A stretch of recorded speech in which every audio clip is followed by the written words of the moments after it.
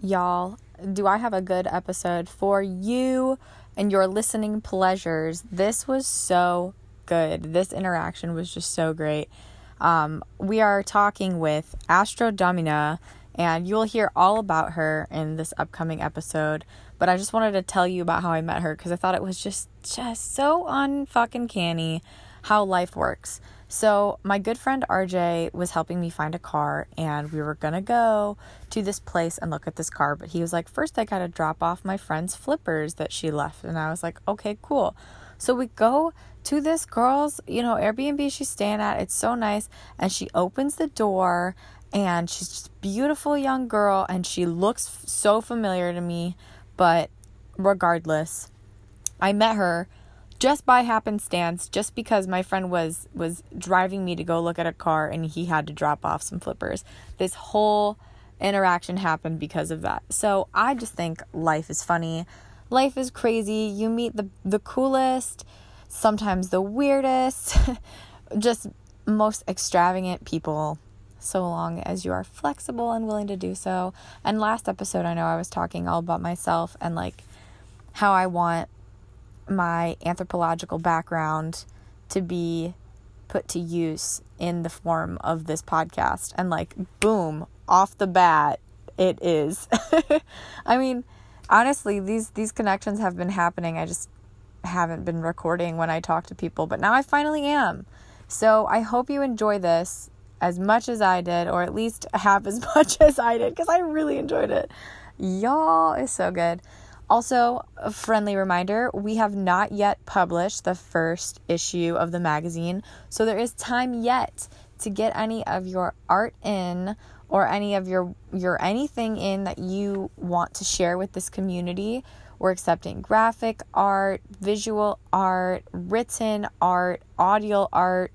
I know Mel is going to curate a mixtape eventually. But also, if you want to drop any audio art, I will put them in the podcast episodes too. So, I've been doing my little intro bit, a song, and then boom, bang, the episode. So your audio art can be featured here, as well as in Mel's mixtape, or with whatever the hell she just decides to do with all the great audio content we get. But please feel free to send anything that you want to put out in this community to skatetopless@gmail.com. We'll literally be accepting content for so long as this is going. So if you're listening to this like way in the future, or maybe even the past, or even right now in the present, just send your shit in, and I mean, if you want to, and be a part of a really good community. It doesn't even have to be art too. Like, my friend is sending me, I don't even know. I have no idea what he's sending, but he was just like, what should I write about? And I'm like, write about whatever the fuck you want to write about. You can write about things that intrigue you, things that you're struggling with, things that make you happy, like anything you want. It's just the fact that you're a different perspective than I. And that's what makes our planet spin round, and that's what makes this magazine, this whole community, it's what builds it. It's our diversity and our willingness to be open to new perspectives and accept them and tolerate them, but also learn from these new perspectives and stuff. So basically what I'm getting at is, whatever you want to send in, homie, send it in. We'd love to have it. Nothing's too small. I think that's it. Is there anything else? No. The vernal equinox is upon us. That is something. The vernal equinox is upon us, and Libra seasoning is starting. So happy birthday to all my Libras. I hope y'all are going to get spooky for Halloween. I know 2020 is being a little awkward, but I hope that your Halloween of 2020 is at least as memorable as the rest of the year. Okay, there's no reason I should be talking about Halloween, so I'm going to go. But y'all stay safe, stay fresh, stay beautiful. Maybe think about flossing. Peace. Just kidding. I forgot to mention what we're listening to. We are going to be listening to Casper by No Pathetic. This is one of my favorite of her songs, honestly. The fucking beat, it's just so sassy. It's got tude. Oh, you're gonna love it. Okay, now that's it. Goodbye.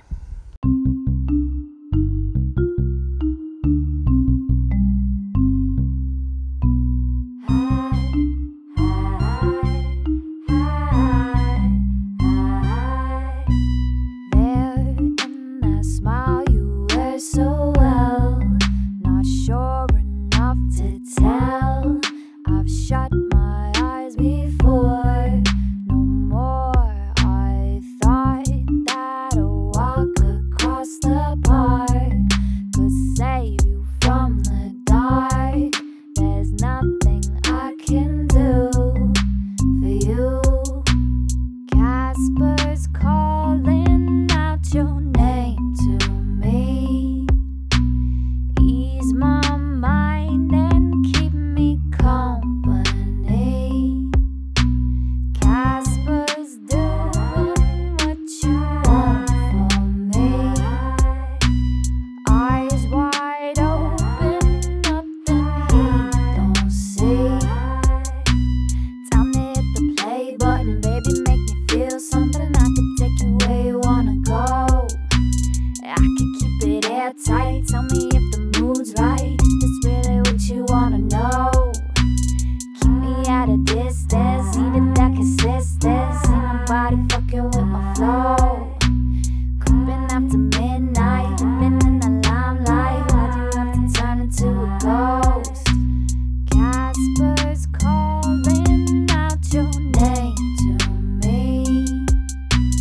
Ease my mind and keep me company. Casper's doing what you want from me. Eyes wide open, nothing he don't see.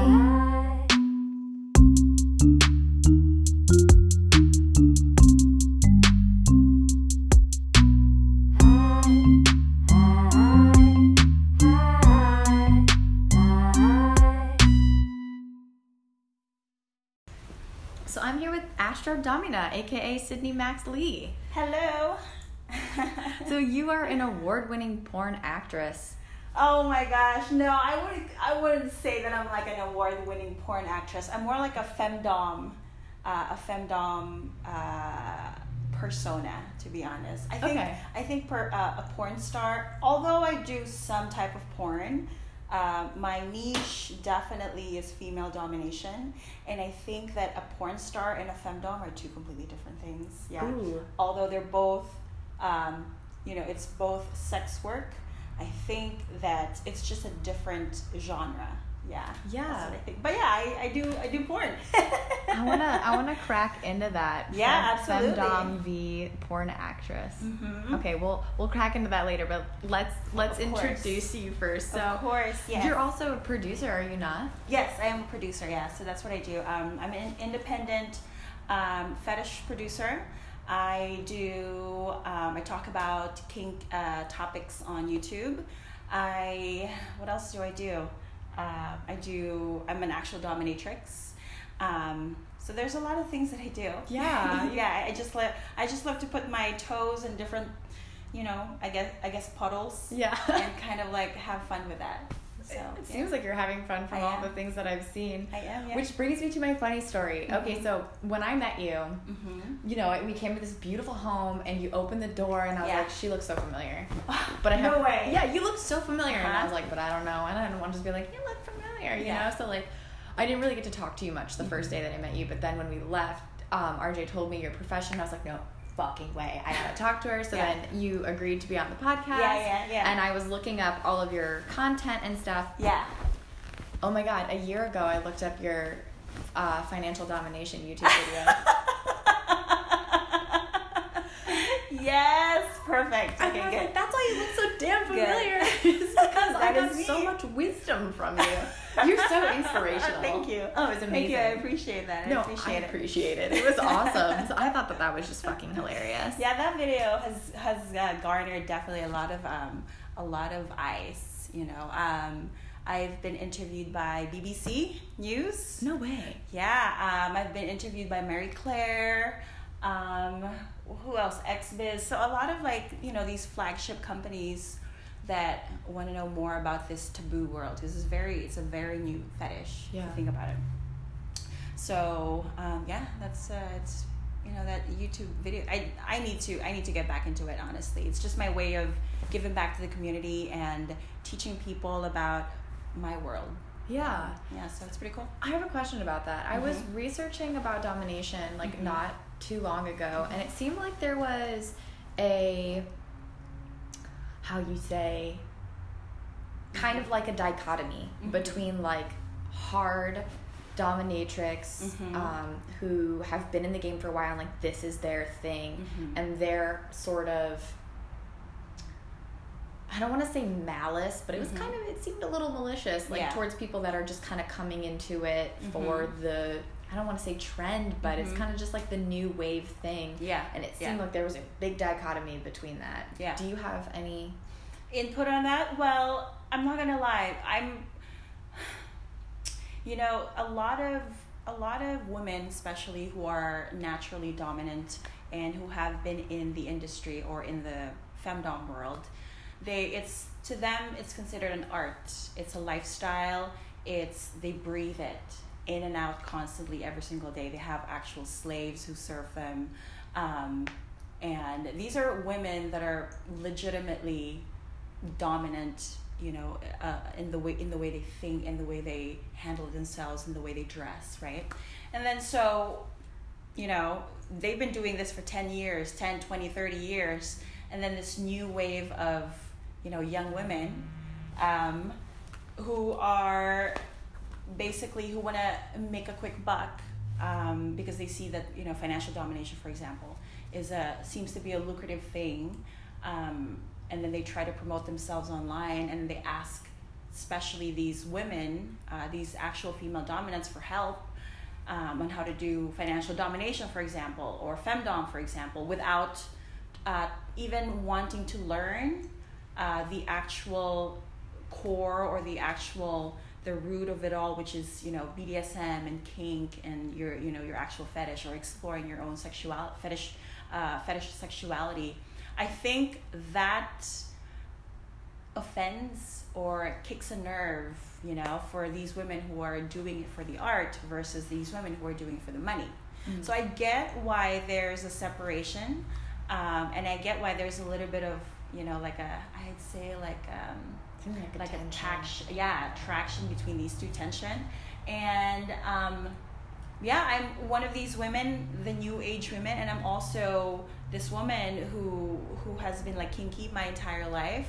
I'm not like these women who are like female dominant from the very beginning. I came from like more of a kinky nature. Like I've always loved fucked up stuff. Some things that are not normal, things that, you know, things that are always a little bit more to the side of what do you call this? Some would call craziness. It extra. Yeah, extra, something like that. Yeah, something taboo, you know. So yeah, that's amazing. So can we like go to the very beginning? Yeah, to the very beginning. Oh my God. So I first discovered that I was kinky at maybe like 10 or 11, and I definitely cultivated my fetish kinky side first before I even jumped into, you know, the world of having sex or, you know, exploring things with other men, because I already have my kinky side. Like I would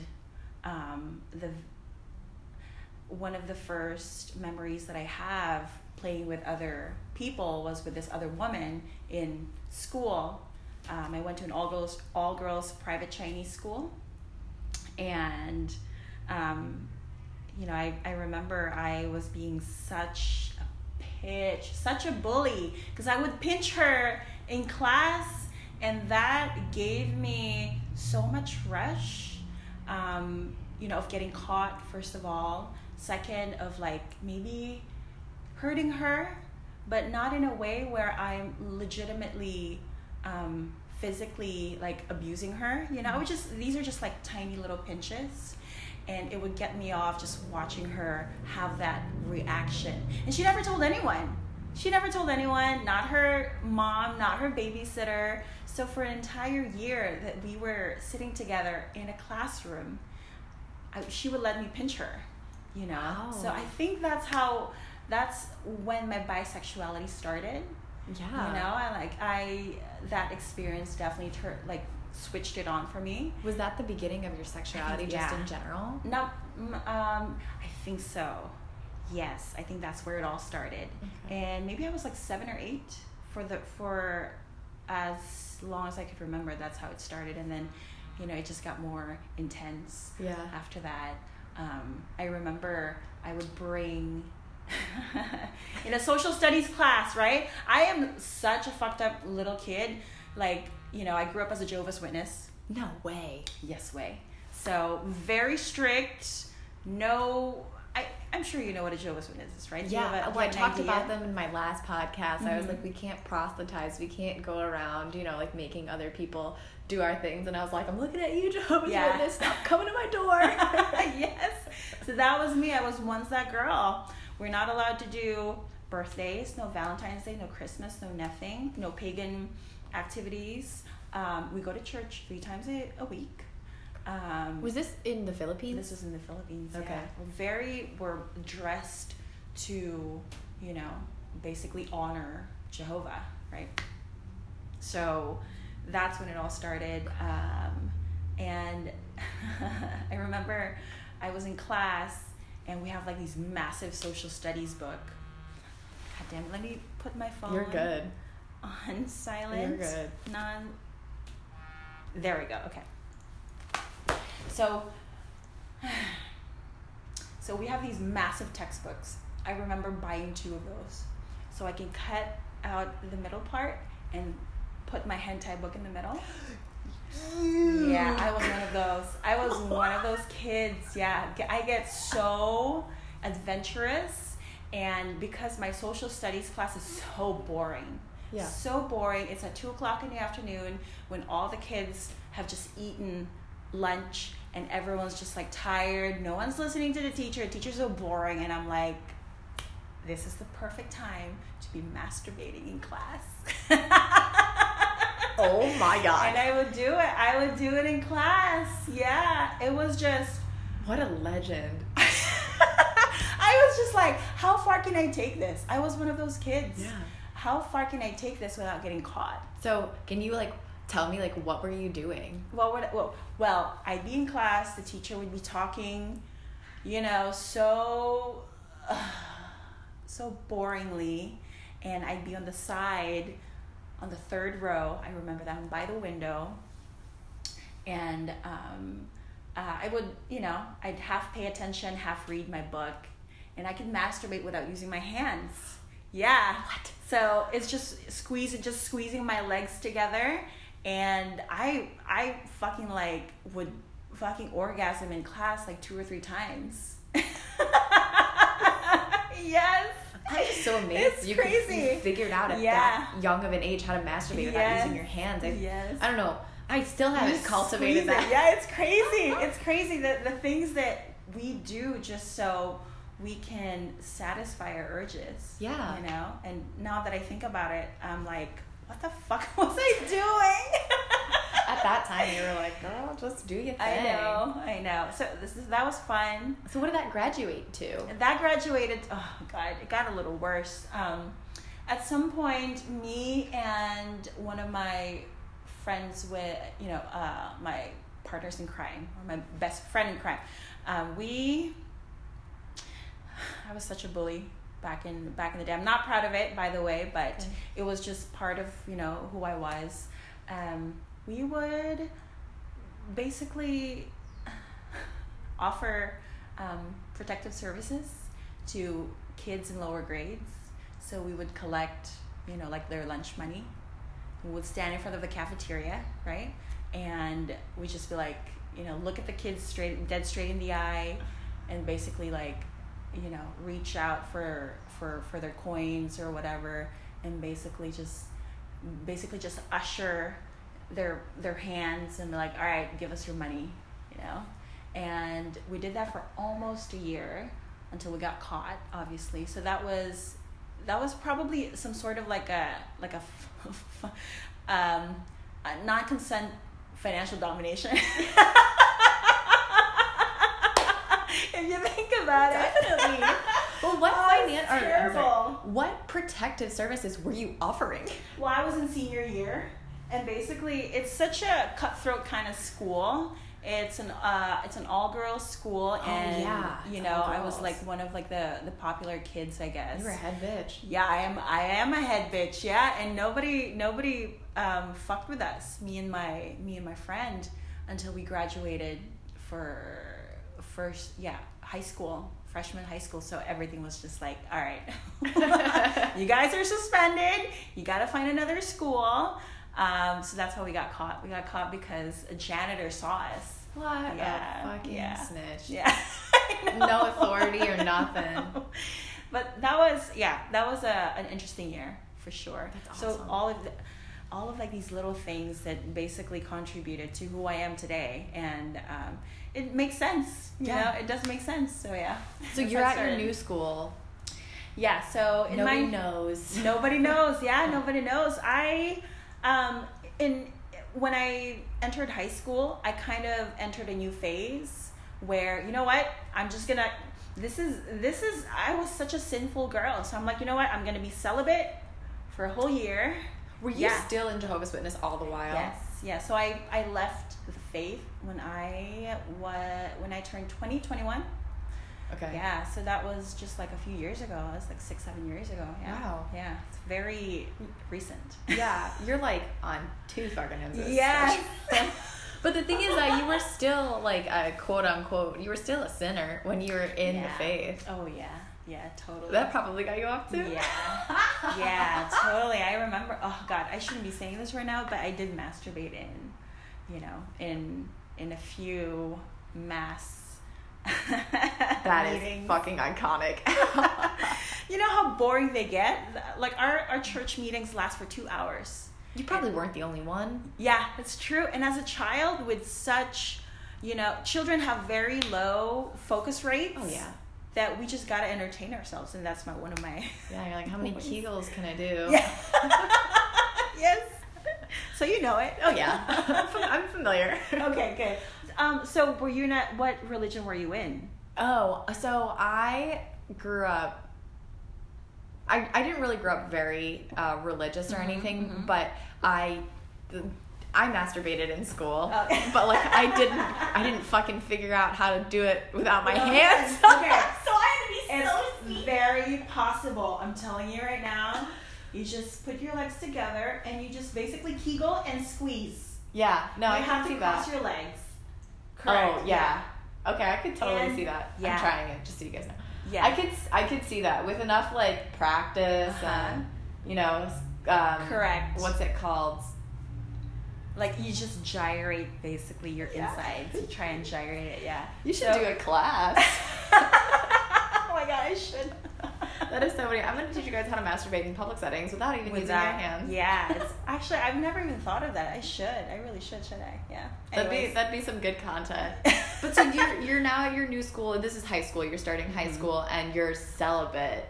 You've turned over a new leaf. Yeah, I tried. But one thing that you learn about yourself is that once you are kinky, you're always going to be kinky. It's just that DNA in you. I've some people say that they're cured or they were able to fix themselves. I don't see kink as like a disease. They almost treat it as like some sort of like an infectious disease, which is not. It's just part of who you are. Like if you ask a guy with a foot fetish, why do you find women's feet attractive, or why do you find it arousing? And then most of them will say, I don't know. It just is. It's just part of who they are. It just, it's the first thing that they notice in a woman. Mm-hmm. So yeah. I met a guy with the foot fetish, and I was asking him about it because I'm so curious about it. And I keep saying this, but I need to talk to child psychologists because that's where that's where I'm gonna hopefully pull this knowledge from. Yeah. But he was like my 3rd grade teacher. She would wear high heels. Yeah. And that was it for me. And what was the reasoning? Why, he finds it attractive? See, now that I can't tell you for sure. I think it was just the way it looked. Yeah. It was probably just the visual that he found attractive, but I don't know what about the visual that it was. Because, girls his age weren't wearing high heels. He was in 3rd grade and stuff like that. And I don't know if his mom or any other older woman in his life was wearing high heels, but his teacher would always wear the open-toed high heel shoes. Yeah. And that just rocked his socks off of that. Yeah. Yeah, so it rocked a lot of socks off. It was amazing. So, in your high school career, what happened moving forward? How did you realize that you tried to be celibate, but it didn't work out? Okay, so you get these physical and mental urges. You basically start going a little crazy if you pull yourself away from something that comes so natural to you, like sex, for example. I can't imagine myself not having sex. If I just cut it off, I feel like I'm gonna go crazy. So it's the same thing for me. Like, kink has always been part of who I am and what I did as a child, and cutting myself off of it just made the urge a lot stronger. So instead of cutting it out, as I moved towards going to college, I learned how to balance my kinks and living a normal kid, to say the least. But the older you get, you kind of realize that, everything can be balanced. Sex, your kink, normal vanilla sex, and then just everything else. Yeah, so that's what happened. And then and then by the time I was old enough to understand my own sexuality, then I, got into the industry, the adult industry. And what was that like? It's kind of a surreal process. It wasn't like a one-way track where, I graduated college, I'm gonna go become a dominatrix. Yeah, it's more like a bunch of revolving doors, and you just take each one, and then once you pass that revolving door, there's another set of revolving doors. So meaning, like, opportunities just came, and then I just took them, and then now I'm here. Yeah. So that's what happened. That's amazing. Yeah, it's pretty cool. And that seems like that's a trajectory of all of us. We just like meet people, and then it's that whole revolving door thing. Yes, absolutely. Yeah. So did it start your introduction into like the kink world professionally? Did it start with domination, or did it start with more like video? It started with domination. I remember my very first official boyfriend.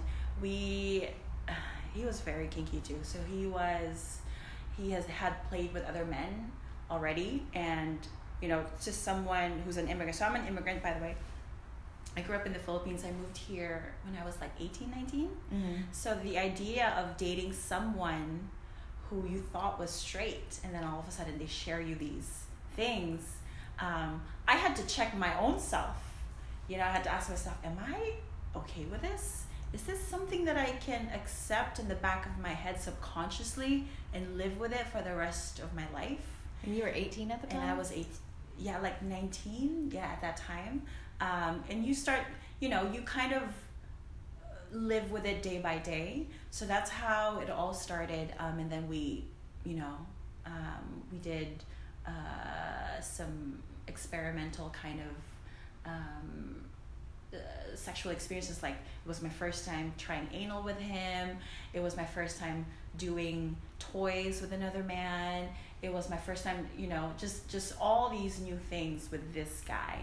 That was my first time doing stuff with another man.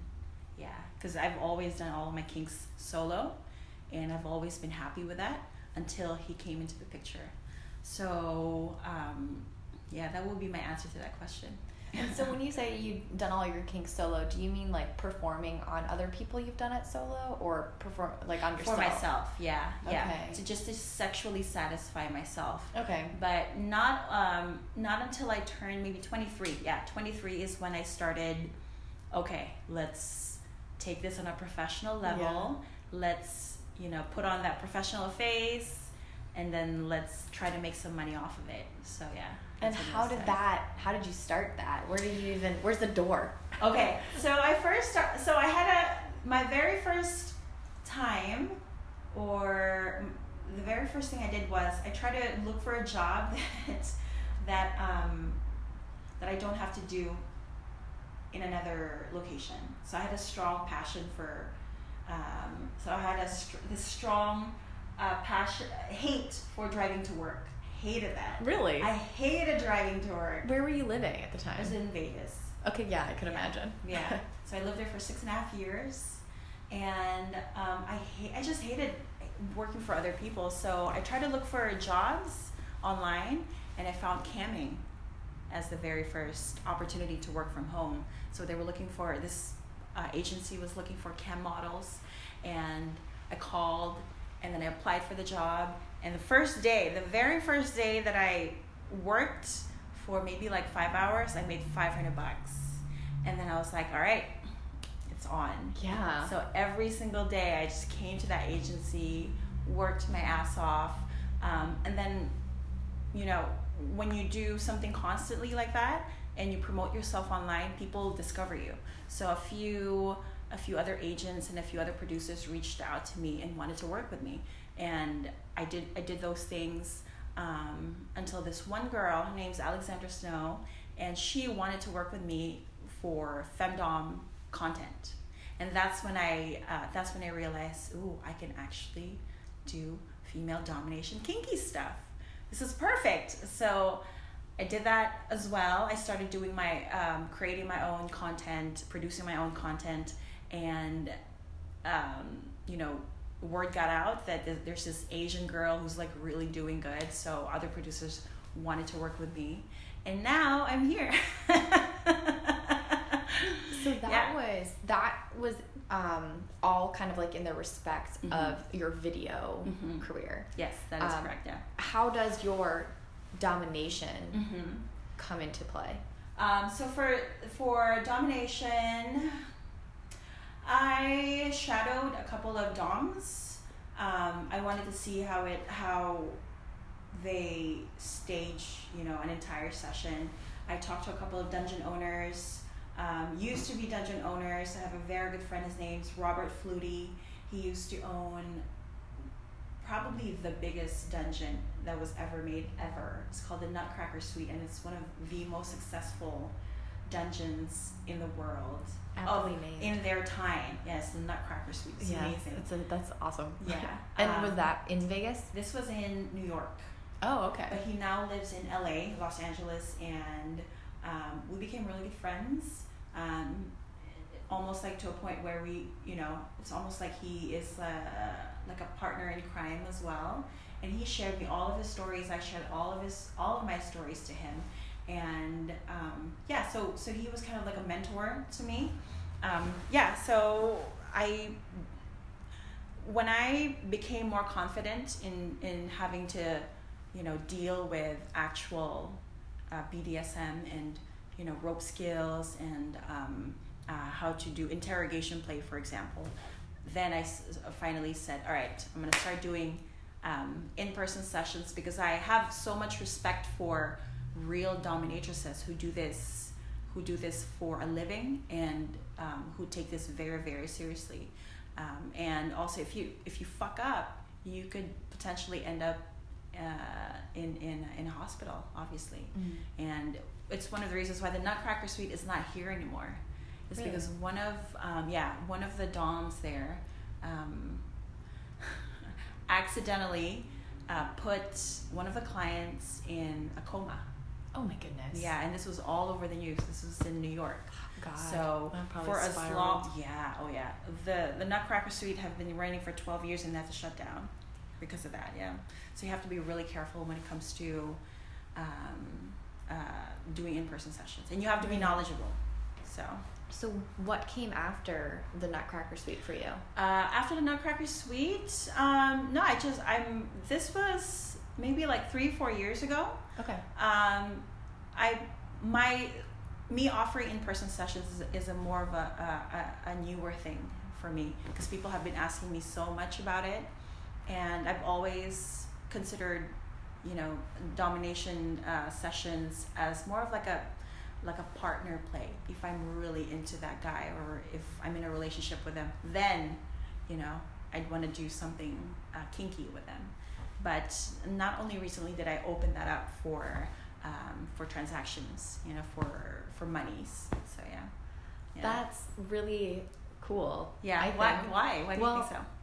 I think it's really cool because I shouldn't say a lot of dominatrixes I know, because I don't know many, but I was under the impression that people that do in-person domination don't usually bring their partners into that world. They keep it separate, professional and personal.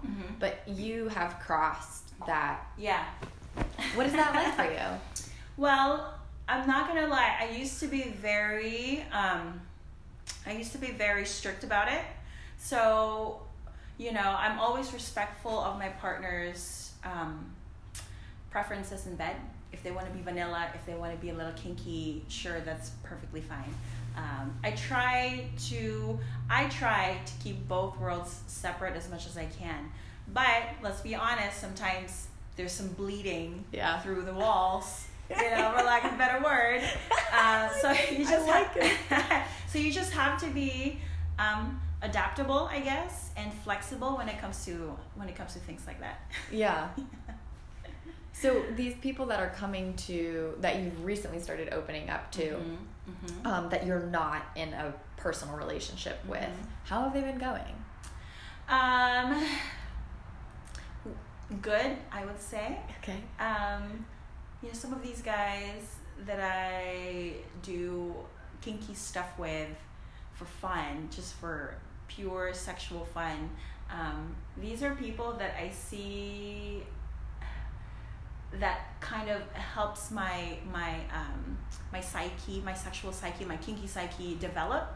And if I don't see that connection with them, I don't even play with them at all. So there's only like, maybe right now there's like 3 guys that I play with, and then everyone else is basically our clients. Yeah. But I don't have a main partner currently. Okay. Because I'm very picky. And, you know, as a woman, we try to put all of our ideal, you know,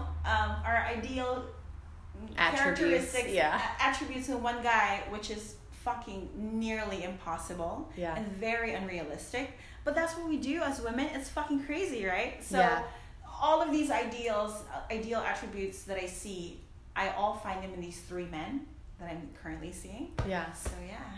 So you're polyamorous? I would say I used to be polyamorous, but I would say that I'm open. Okay. Pretty simple. Yeah, pretty simple. Because you did mention you haven't found that main connection.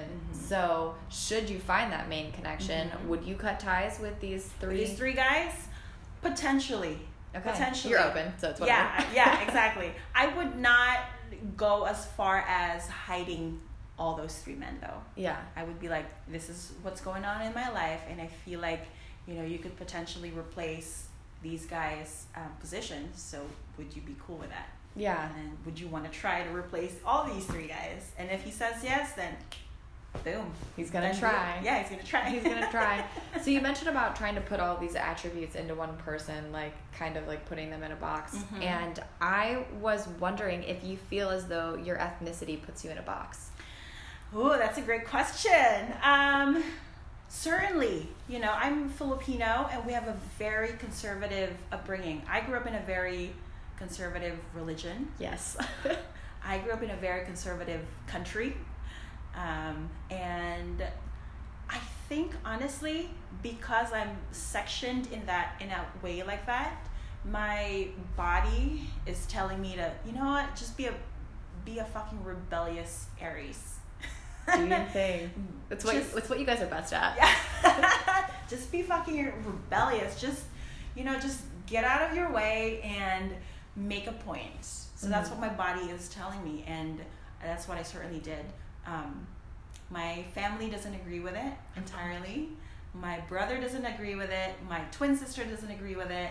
My dad doesn't really agree with it. My sister and my mom definitely doesn't agree with it. But, you know, I'm making my own reality anyway. It's not their life to live. Yeah. So, I mean, what else can I say? I'm having a fun time, though. Yeah, it seems like it. Yeah. From all the content you put out, it seems like you're having a great time. So your family knows about it. They don't agree with it. But how does that play into your relationship? My relationship? So my relationship with my mother is almost non-existent. And with my sisters, they're okay. But I have a really great relationship with my dad and my brother. And they're, you know, even though they kind of bury the idea down to the ground, we all have a fun time. You know, I've always been the same to their eyes. Yeah. The only thing that changed is my profession, really. Yeah, and that's not really anything that you have to talk about if you don't want to. It's just something that they have to process, I guess. Yeah. Yeah. That must be tricky. Can you talk about like your relationship with your mom? With my mom? Even pre-professional? Oh yeah, absolutely. So my mom's kind of one of those typical Asian tiger moms.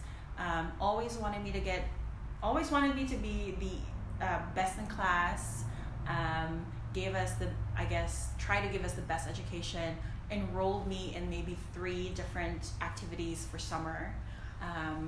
Made us play every single instrument out there. So wanted us to be the best that we can be. And I had an okay relationship with her because she worked all the time. She's one of those moms that try to, you know, work and then would give us like 3 babysitters or 4 babysitters at the same time.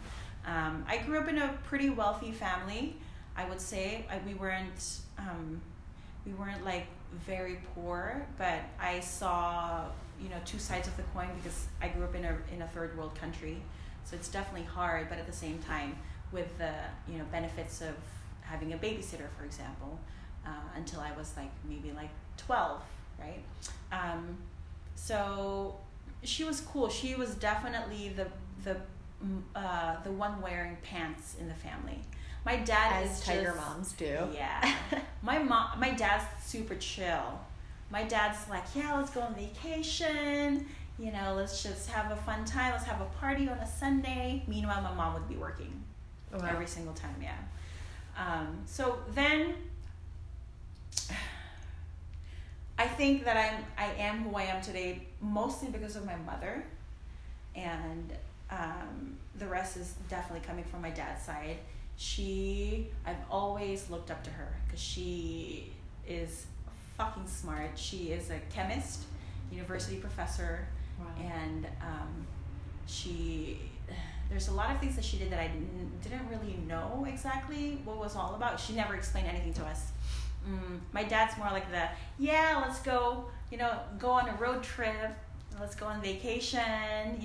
He told us everything. I learned a lot of things from my dad, although the mystery behind my mom's,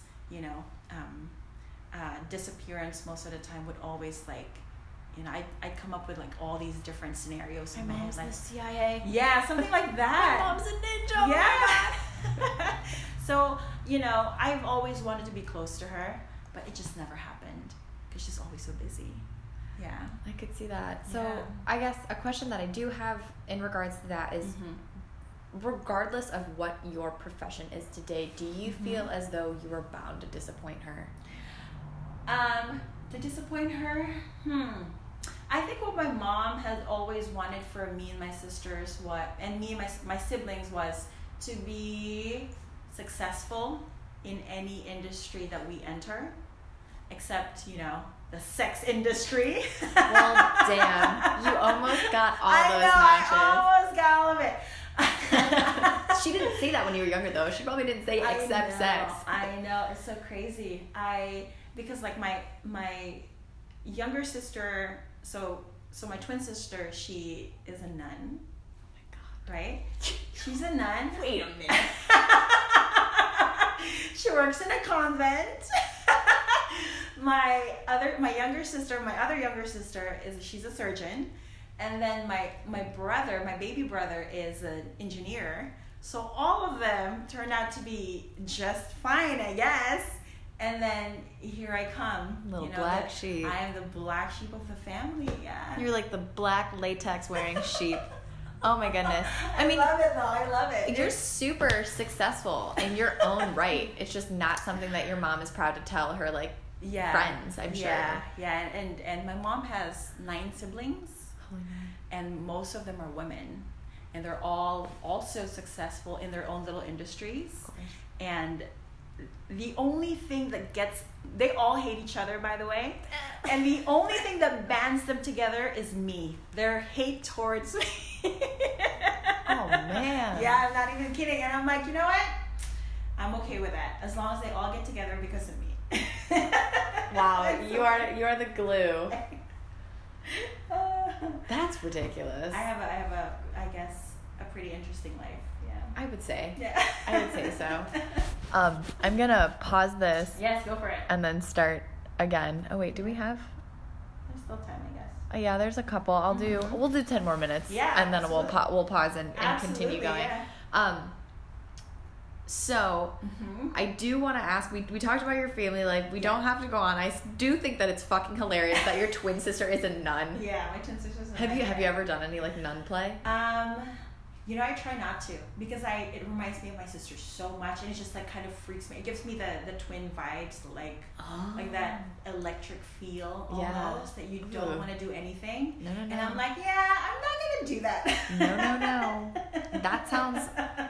That sounds like a terrible time. Yeah, honestly. Yeah, and I do believe in karma. Yeah. So if I get that feeling, especially if I do some sort of like a nun play, I just stay away from it. Yeah, just don't. Yeah, stay away from it and I just don't do it at all. A good call. She's probably thanking you for it. Yeah. That's crazy. So, earlier you talked about XBiz and that whole, what's it called? I don't want to say industry. But what is XBiz? Are they an agency? So, XBiz is a publishing company actually that focuses on fetish, sex, lifestyle, and they're based out of LA. And it's a flagship company because they give out awards to basically notable personas in the industry. So, they would usually every year they have 2 events, 2 award show, which is based out of LA, and then the other one is based out of Miami. So XBiz is definitely, I'd say, between AVN. AVN is the biggest one, and then you have XBiz as well. But I think XBiz has more substance to it. Yeah. And I've talked to a lot of porn stars, and they all say that they're more interested and more, they have more respect towards XBiz. So, I've gotten to know the people who work behind XBiz, and I've gotten to know the people working behind AVN, and between the two, I definitely gravitate towards XBiz, the XBiz people. Well, that's great because you got an award from them. Yes! And that was this year. I love it. Yes, in 2020, and it's all downhill from there. Honestly. For the rest of the year. Oh, God. It was just a roller coaster that just went up, and then it's still going down. Totally. 2020 is going to be an unforgettable year for literally everyone. And it's like the perfect number too. 2020, it's so easy to remember. Yeah, y'all thought the world was going to end in 2012. Well, yeah. Guess what? Guess what you weren't expecting. Yes. Oh my God. What was your award in? So I got the 2020 Best Fetish Female Clip Artist of the Year. That's a mouthful, but it is a really good one. It is definitely a mouthful. And basically what it is, it's the people who produce their own content and who basically is doing it well. So yeah. So you do everything yourself? Yes, I do everything. I produce everything myself. I don't work for other brand name companies. I'm very, very picky about it. If I do work for them, it's got to be under my rules. Yeah. So that's awesome. Yeah, it's pretty cool. How have you transitioned your life to being a completely independent producer? Actress? It wasn't much of a transition, really, especially if you started out as an independent producer in the first place.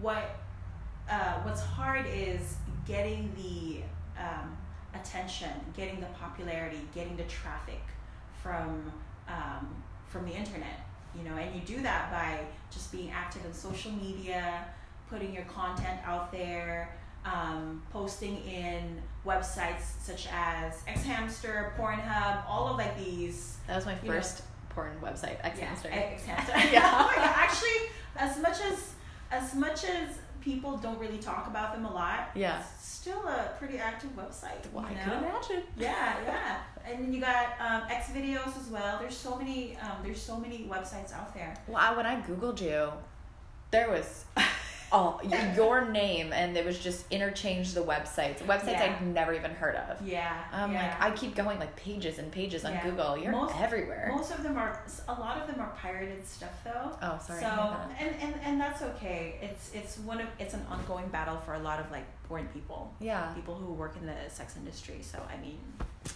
you know, it's fine. Yeah, I guess it's just more traffic. Yeah, exactly. More getting your name around. Exactly. Publicity, if you will. Exactly, yeah. So it seems like it's really, like, essential to your life. Do you ever feel, like, drained or, like, it's just kind of consuming all of you? My job, you mean? Yeah. So, you know, only very recently did I made a change or a way of thinking about my job.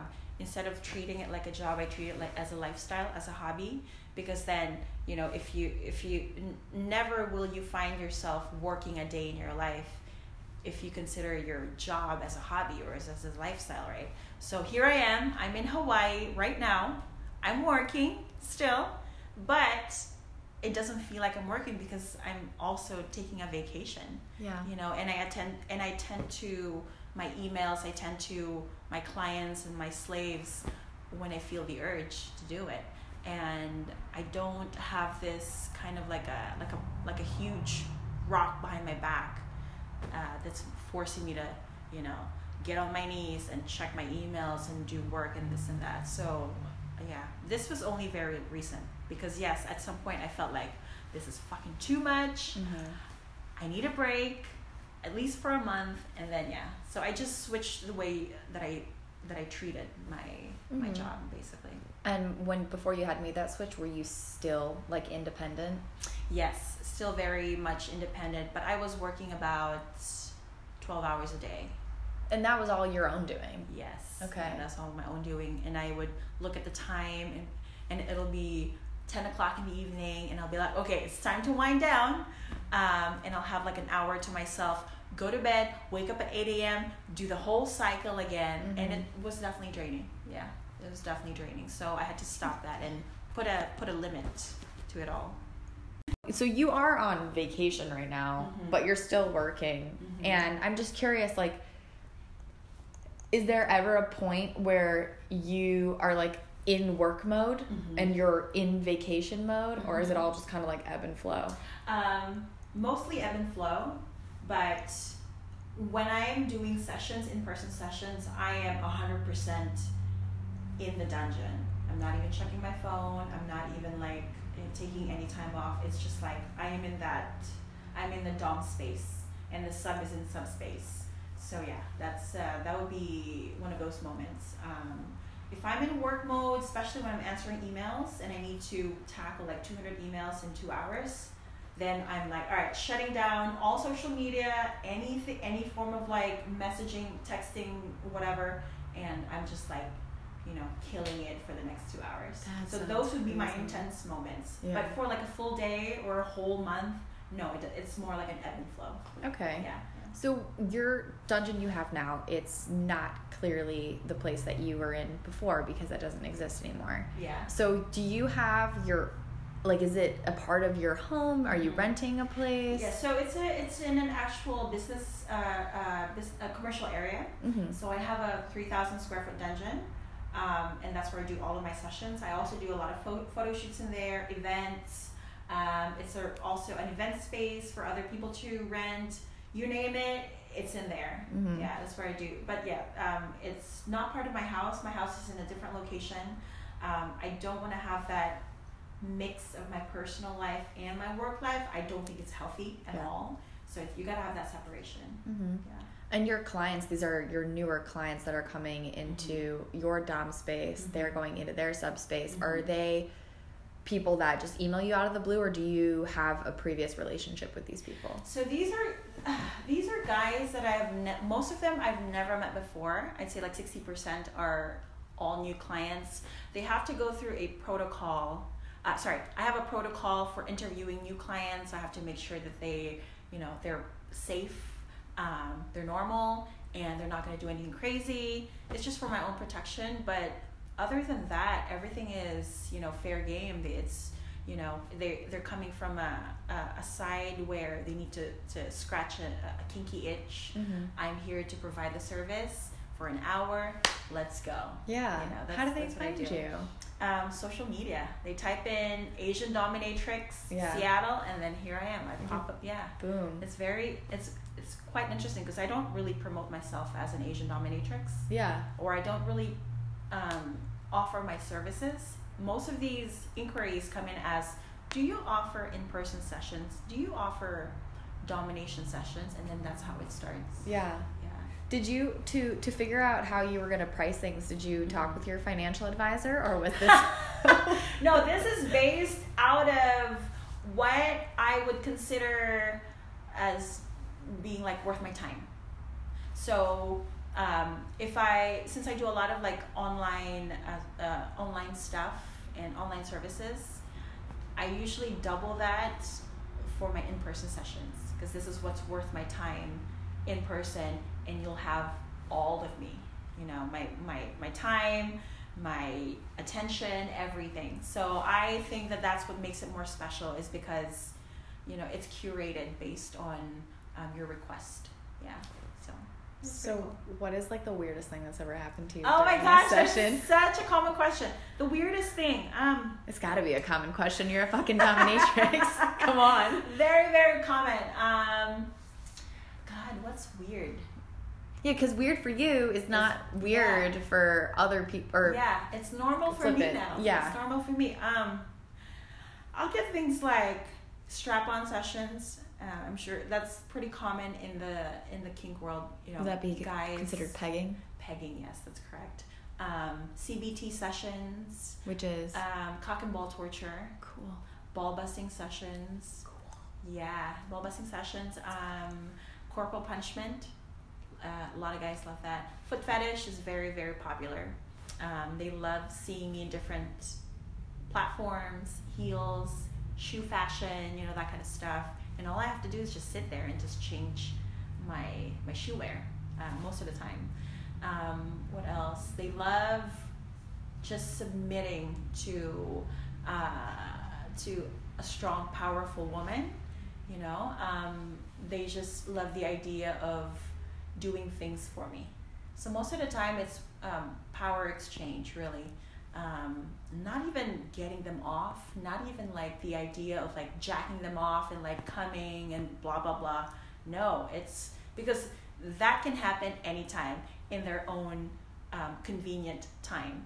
Meanwhile, the opportunity to serve someone like me is much more important for them. Mm-hmm. Yeah. So it's like the regular vanilla world is completely different from the kink world. There's a lot of nuances, I'd say, but I would like to, I guess, tell everyone or all of my listeners that the kink world is not what you think it is. Yeah, there's a lot to learn from it, for sure. Yeah. I have a question about kind of like how far you're willing to go with someone. I know that you brought up cock and ball torture. Yeah. That to some people sounds like really painful, but to other people sounds like, hell yeah, that's right up my alley. Oh, yeah, totally. So do you have to gauge between each client what their limit is, or do you just kind of have like a baseline, like shut the fuck up, this is what you're getting? The first category would be, how am I feeling that day? Like, how playful am I? How's my mood this day? How is, Astro Domina doing? That's the first one. Second one is, who am I dealing with? How did they find me?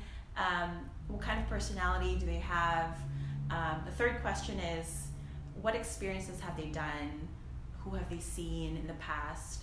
And that basically, all those three things will be will make up for the entire session. So if it's a ball busting session, and within 15 minutes of creating a rapport with this client, I can gauge how hard they can take.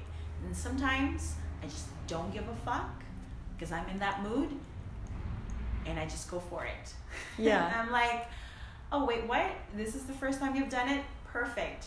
This is gonna be your baseline for the rest of your life. Yeah. You know, they'll exit my dungeon with a very purple pair of balls. That's amazing. So what does this all do for you? What kind of power does it give you, or does it? I guess Oh my God, it's very euphoric. Have you ever felt that? It's a euphoric kind of feeling. It puts you in a mental state where you feel invincible. You feel like you can take over the world, you know, and it surely does something for me, especially for someone who is naturally kinky. I mean, I wouldn't be doing this if it didn't bring me any sort of happiness, for example, because I can do other things and it'll bring me money, but this definitely has a different kick to it. Yeah, that's how I would answer that question. It seems as though there's a lot of positivity that's coming or that's being manifested, created by you and the client. You're both leaving euphoric, and you get more money in the bank. Yeah, you know, so it's like kind of like double euphoric for you. Yes, absolutely. Yeah. What do you think? Like, can you remember the first experience where like you walked away from an experience euphoric and you had money in the bank? Yes, I remember this. This was in New York City, and I had a client who wanted to do a ball busting / CBT session, and oh my God, the high that I got from that session was it's very memorable, and I can't even explain why. It just is. I remember in the last 5 minutes of our session, he wanted just me kicking his nuts, just for the last 5 minutes, just like punching it, kicking it, whatsoever. And wonderful. Yeah, it was pretty cool because he didn't expect. So he was expecting me to kick his nuts, but what I did was I put on a pair of gloves, a pair of shiny latex, and I basically boxed his penis. Yeah. So he was on his knees on the ground, right? And for the last 5 minutes, I just started punching his cock, just punching it,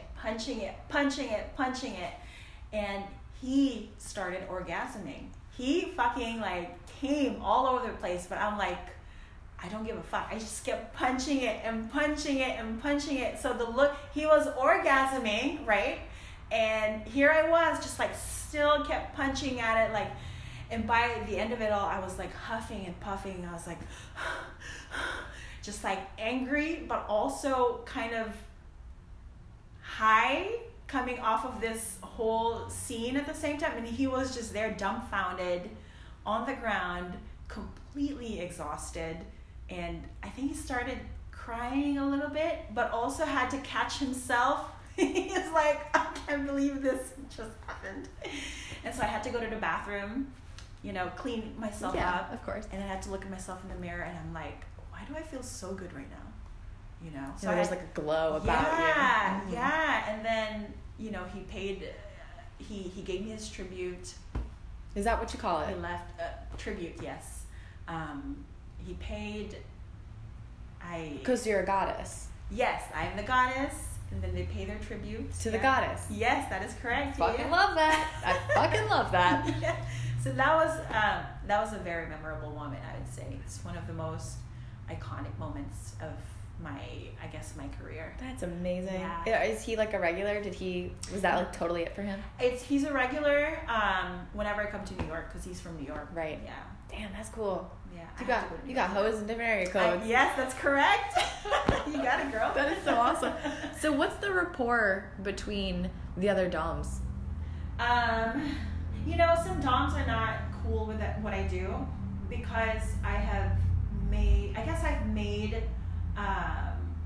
my kink, or our world, a little bit more realistic and a little bit more Accessible, yeah, versus some doms are like, no, you have to, I work so hard to make this industry, to create this industry, or to contribute towards this industry. I'm not going to let some other girl basically make it so easy, make it seem so easy to attain. And that's fine. We all have our own perception about BDSM and kink and blah, blah, blah, but I mostly have a good rapport or a good relationship with a lot of people. I'm naturally like very social. Just the fact that you and I, so an Aries, and so I'm friends with a lot of industry folks, but also there's quite a few that I don't get along with. It's just how it is. Do you like to keep your personal and professional lives separate from those other professionals? Mm-hmm. As much as I can, yes. But I have a few friends that I've gotten really close with that they know my personal life. They know everything that's happening with my family and this and that. But it requires like a hell of a lot of trust. Because I don't know. I like to have that kind of a separation, just a little bit of separation. It keeps me sane. Yeah. And how do you create that separation? The separation? Yeah. There's some people that I put in the professional department, and then there's some people that I put in the friends department, and then there's some people that I put in both departments. And to keep myself sane, I gotta meditate. I gotta think about these things. I gotta remind myself like who I am, my real life and my work life. Yeah. And, Astro, Domina, and Sydney Maxley are sometimes head on. Yeah. But I have to pull these two separate personas away from each other sometimes. Yeah. And so you mentioned that growing up that your mom had you playing instruments and everything like that, and I see that you play piano. Yeah. Is that one way that you kind of like pull yourself back to reality? Yeah, so that or me playing this reality. So me playing there, that will be part of my personal life. Although a lot of my followers know that I do play the piano. Yeah, I saw your "Shut Up, Karen" Yeah. video. That was so funny. I love that.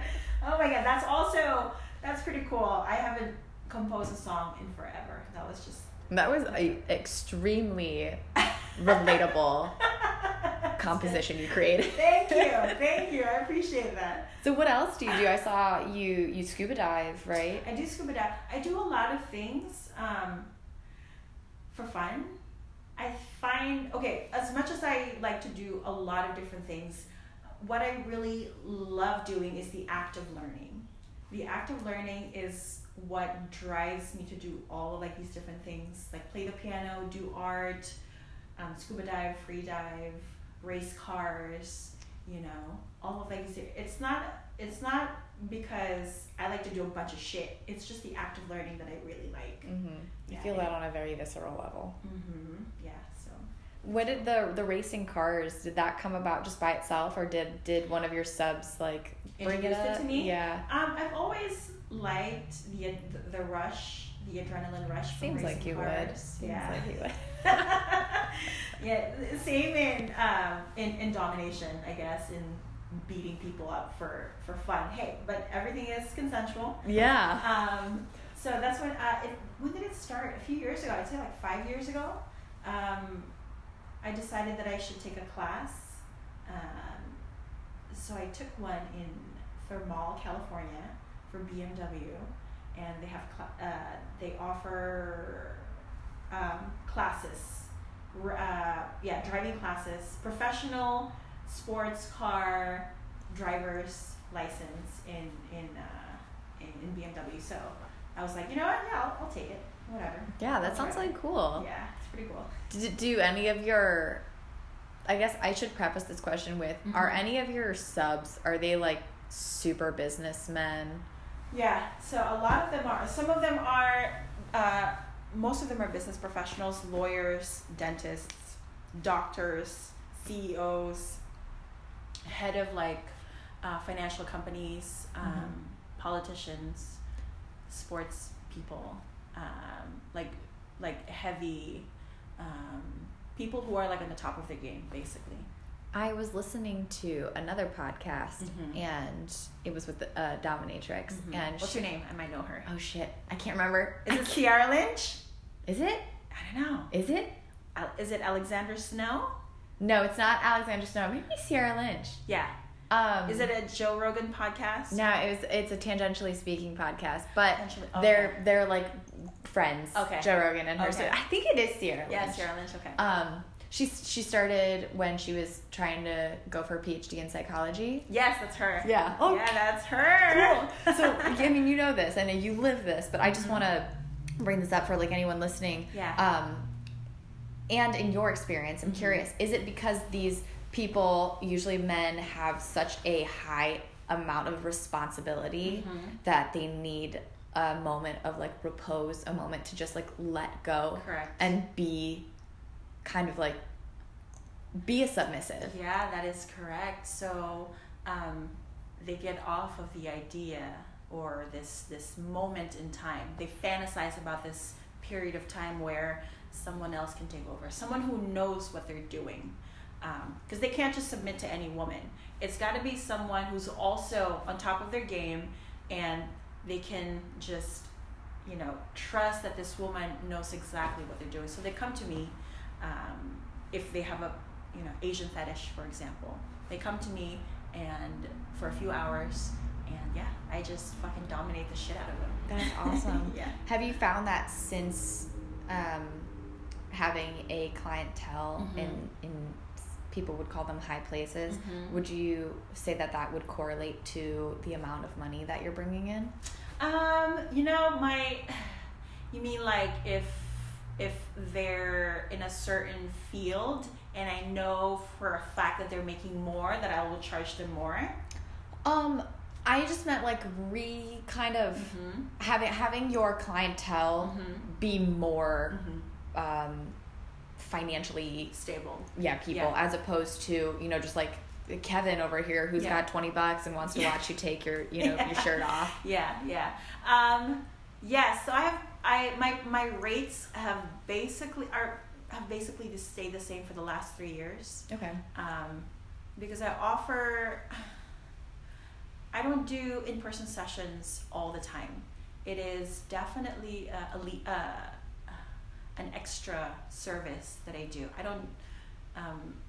I don't offer it to everyone. I probably would say no to 60% of the guys, and then the 40% would be like, all right, fine, let's do a session. I think you'll be worth my time. Okay. And I'll have fun with you. Okay. So it feeds that personal too. Yes. I would say it's mostly feeding my own personal satisfaction if I'm gonna have fun with this person or not. The money's just extra. Yeah. It's for my own. Fucking awesome. It's for my own personal selfish reasons. Yeah. Take them and run with them. Yes, exactly. In your video on financial domination, you mentioned that nearly 85% of your financial clients were online. How does that work?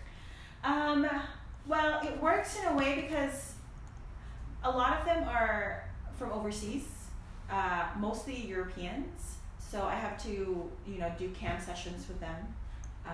Would those be private? Yes, okay. They're called private sessions, and they're all done online.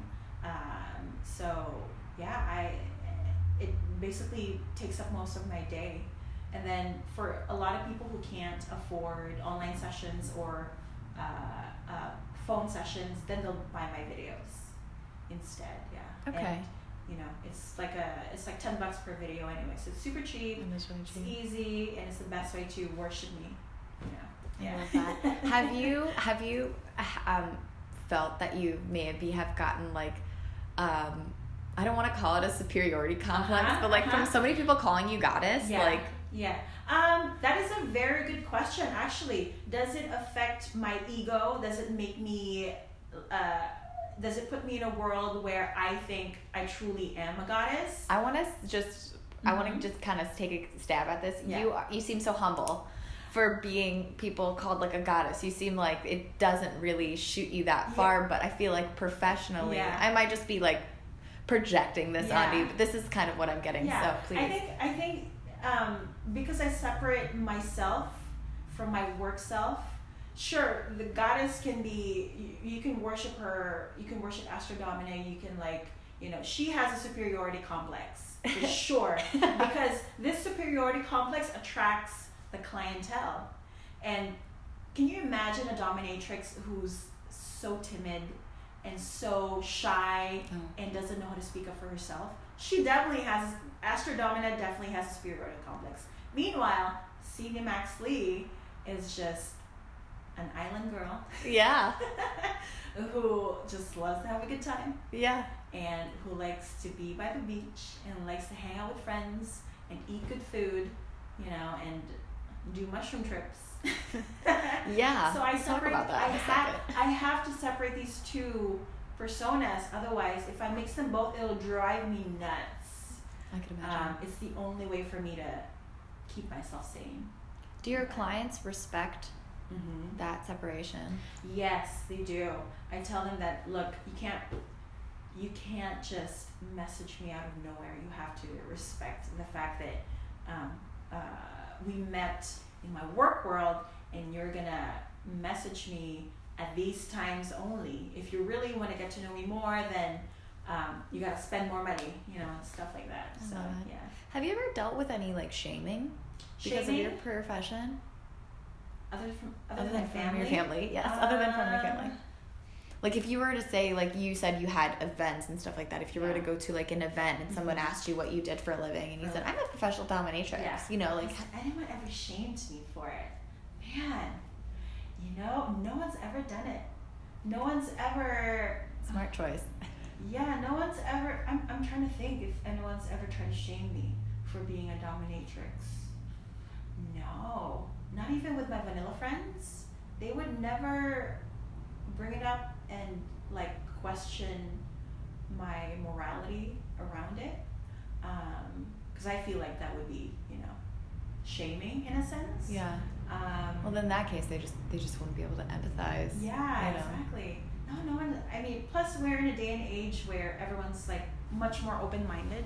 Yeah. You know, and sexuality is more accepted more than anything. So yeah, no one's ever done it. That's They awesome. better not. That's good. Yeah. I was gonna say, I feel like They better not. if you tell someone that you're a professional at being dominant, that's literally like, I can't shame you because you're gonna fucking ruin me. Yeah. You're gonna ruin me, so I'm just gonna not. Oh, okay. So before we talk about what you're about to go do, can we just talk about your closet? Oh yeah. Because I saw a video of your shoes. Yeah. And they like floor to ceiling, like side to side. You couldn't even, the camera angle couldn't even get all of them. Yeah. So I have because I have a lot of work clothes. These are work clothes. I have to keep them organized. Otherwise, I can't function in a day trying to film stuff. And so I have an entire room dedicated just for my work clothes. And so I have, in one side, it's just a wall of shoes. And then when you enter that room, it looks like a shopping, it looks like a boutique. I love it. A clothes boutique, yeah. I'm gonna start You should crying. come visit. I would You love should to. come visit me. Yeah. I would love to. I was actually planning on being in Seattle the next year. I have a class planned, or a class lined up, and hopefully there's going to be an event happening there. But regardless, I'll be in Seattle next year. I would love to come see. Come find me, yeah. I will do so. Yeah. So you have to go because you are going to shaman and mushroom trip? Yeah. I'm gonna lead a bunch of my friends on this psychedelic trip. I'm not taking anything because I want to be, present, and I want to be there for them. And I want to, provide drinks or food and make sure that no one's going having a bad trip. Yeah. So because I've experienced it in the past, and they all collectively voted for me to lead this experience. So hey, I'm like, hey man, yeah, let's do it. That's awesome. And you all just happen to be on the island at the same time. That's pretty fortunate. Yeah, and this is the best place to trip. I'm not gonna lie. This is the best place to trip. Yeah. I'll keep that in mind. It's like good weather, just good energy, good vibes. Yeah. And plus, you know, I grew up in the Philippines, and Hawaii reminds me so much of the Philippines. So it feels like home to me, honestly. That's perfect. I'm happy to be having this conversation with you in a yeah. comfortable setting. Yeah, anytime. Honestly, I just want to describe this. Not only are we in a comfortable setting, but we're staying. This is an Airbnb that you're in. It's an Airbnb. Yeah.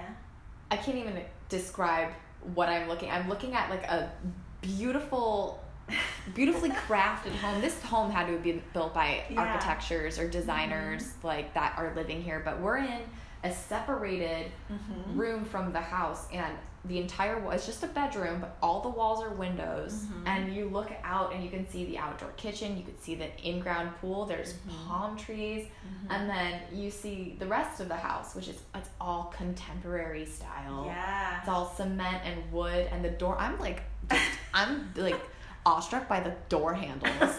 They're just like these big pucks of wood. Yeah. That's the coolest fucking thing ever. Yeah, absolutely. So the only reason why I picked this spot are two things. One was the grand piano, and two, because the owners, this used to be their grandparents' home, and they created this into this.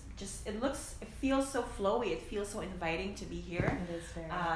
And we had to quarantine for 14 days in Hawaii. So if I'm going to quarantine, it better be in a house where I can see myself and being stuck for 14 days. And this was it. So yeah, I chose this home. I'd quarantine the rest of my life in here. This is the most amazing. I know. It's so beautiful. Cool. Yeah, you can just see the sky from here and like just, daydream. Yeah, well, I was talking to Christine and I was like, so you just sleep right here, and then when you wake up, you're just staring at the sky. And she's like, yeah, I tried to sleep with the doors open one night because just to get the breeze and stuff, but I was eaten by bugs, and I'm like, well, the doors are just giant panes of glass. Yeah. It's like, it's fine. I know. It's fine anyway, and there's AC in here, which is nice. Yeah, exactly. It's amazing. I love this place. Yeah. It's so sad because I'm leaving in 2 weeks. Oh, nuts. Yeah. I have to go back. I can't stay here forever. Well, maybe I'll stay a little longer next time. Yeah, for definitely. Three months maybe. Would you ever consider moving your profession here, or is it just not accessible? As much as I would like to say yes, most of my clientele is based out of Seattle, East Coast, and there's just not a whole lot of action here in Hawaii because everyone's outdoors. Yeah.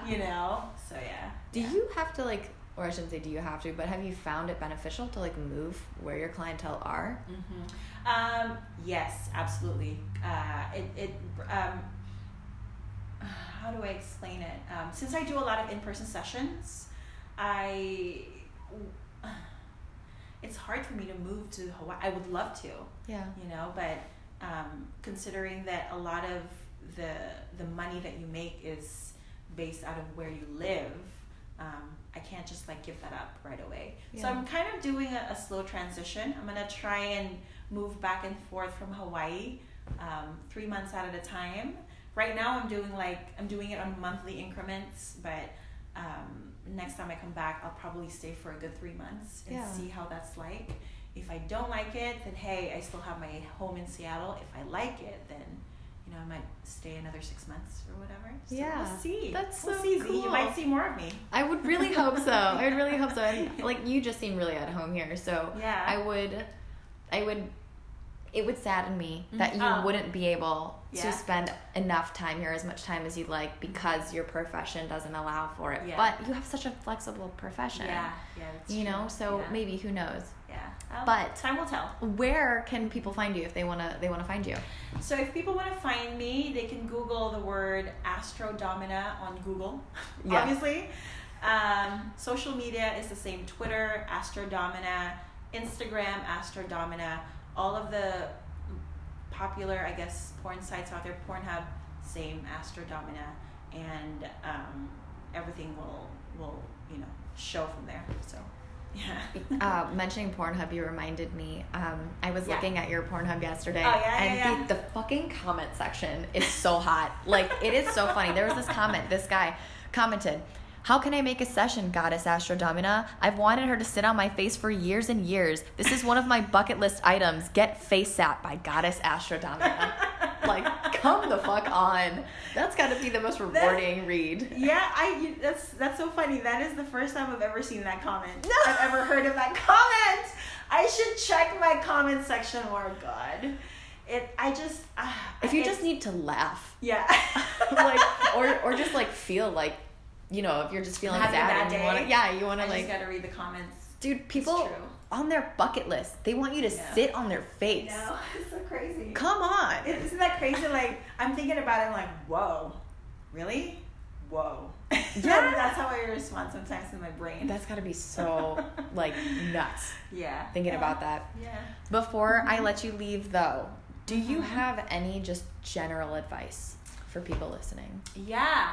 My advice would be from my core self is never kill your kink. Never try and stop yourself from something that feels so natural, because if you do, it'll backfire. And I think the best way to approach your kink is to approach it with moderation. Don't overdo it, but also don't underdo it. Incorporate it in your life where it feels natural, so it doesn't disrupt other departments in your life. Yeah, that would be my ultimate advice. Never stop being kinky. I love it. I feel it on a very visceral level. Good. Thank you so much for taking time. You're very welcome. I'm so like excited. I was screaming at my friends like, "You guys, you'll never get to an interview." So just thank you so much for all of this. I really appreciate it. You're very welcome. Yeah. No All right. Well, we'll talk to you later. Goodbye. Oh man, that's good.